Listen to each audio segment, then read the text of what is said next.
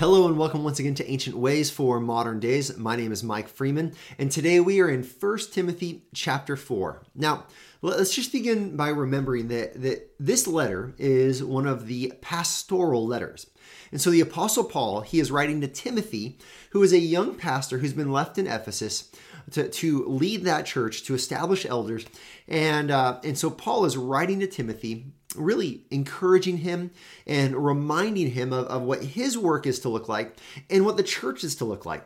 And so when we get to chapter 4, Paul has some instructions for Timothy that I want to look at, and I want to look at it with an eye to a pastor's expectation, but really by extension, this applies to every Christian. Every Christian. The principle here that is going to be presented is one that whether you're a pastor or a layperson, whether you're an 8-year-old, a 15-year-old, or a 50-year-old, this has merit to your life. And so let me show you what our text is for the day. We're looking at 1 Timothy chapter 4, verses 7 through 8. It says, verse 7, have nothing to do with irreverent, silly myths. Rather, train yourself for godliness. Now, let's just stop there for a second. There's a contrast here. The irreverent, silly myths. This is talking about the latest, greatest idea. This is talking about theological speculation. This is talking about things that might be true, might be helpful, versus what is actually the truth of the gospel and the truth of the revealed word of God. You see, we live in a world, just like Timothy did, where there are all sorts of competing ideas. There's always a new idea being presented. And the believer, we need to be careful not to get caught up in that. I know there's always a new book coming out. I know there's always a new kind of like a program or curriculum that as Christians, we can find ourselves overwhelmed by it. But none of it, we've talked about this before, none of it beats the Word of God. So instead of pursuing all these strange ideas, it says, rather, train yourself for godliness. Well, how does one train themselves for godliness? Well, how does one know what godliness is? The scriptures reveal what godliness is. The person and work of Jesus Christ is the perfect portrayal of godliness. So it says, have nothing to do with irreverent, silly myths. Rather, train yourself for godliness. For while bodily training is of some value, godliness is of value in every way as it holds promise for the present life and also for the life to come. Now, I love the Apostle Paul. He says, you know what physical training is? It brings some value. Well, maybe you're listening to this as you're working out. Maybe you have a workout regimen. Maybe you're a runner. Maybe you're a lifter. You know what? Good for you. Your body is a temple of the Holy Spirit. And you and I, we should take care of our bodies to the best of our ability. In our church, we've got a bunch of young guys and they work out together and they love it. And they're like got their eyes on the prize and they're pushing forward.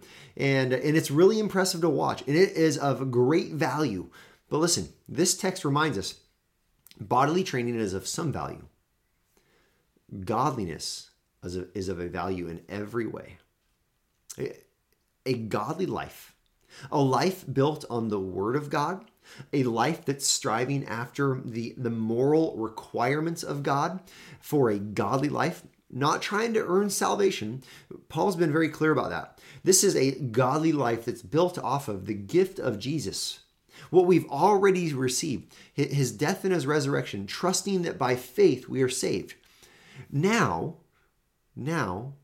we live and we train ourselves for godliness. So what does this look like? This looks like, well, maybe cutting out media from your life that is leading you to think the wrong way. Maybe there's lustful entertainment or music you listen to that gets you angry or gets you feeling rather selfish. Those kind of things. You're not training yourself for godliness. You are training yourself for godlessness. Training yourself for godliness looks like reading the Word, meditating on the Scripture, memorizing the passages of Scripture that are helpful for you. In fact, verse 8 might be a good one to start with. For while bodily training is of some value, godliness is of value in every way. And look at the end of it, as it holds promise for the present life and the life to come. See, the physical training you do, it will hold value for this life, but not the life to come. But the godly training you do, it will hold value for this life and for eternity. Eternity. See, the Lord wants to shape your soul. The Lord wants to sharpen your integrity. The Lord wants to make you, young or old, man or woman, He wants to make you a man of God or a woman of God. He wants you to be trained in godliness. So our ancient way for our modern day, it's not to say, well, don't work out. No. You probably should hit the gym. Some of us need to hit the gym more, right? But rather to understand that we should be training ourselves, not just physically, but we should be training ourselves in knowing the Word and living the Word. It reminds me of Ezra chapter 7, verse 10. The text says that Ezra, he sought to study the book of the law, to live the book of the law, and then to teach the book of the law. You see, Ezra, like Timothy, like Paul, like you, like I, were striving to live according to God's purposes. And that begins with studying, knowing God's word. You can't be godly without knowing it. Living it, not just a head knowledge, but a lived out lifestyle. And then teaching it to others, training others in godliness as well. This is our ancient way for our modern day.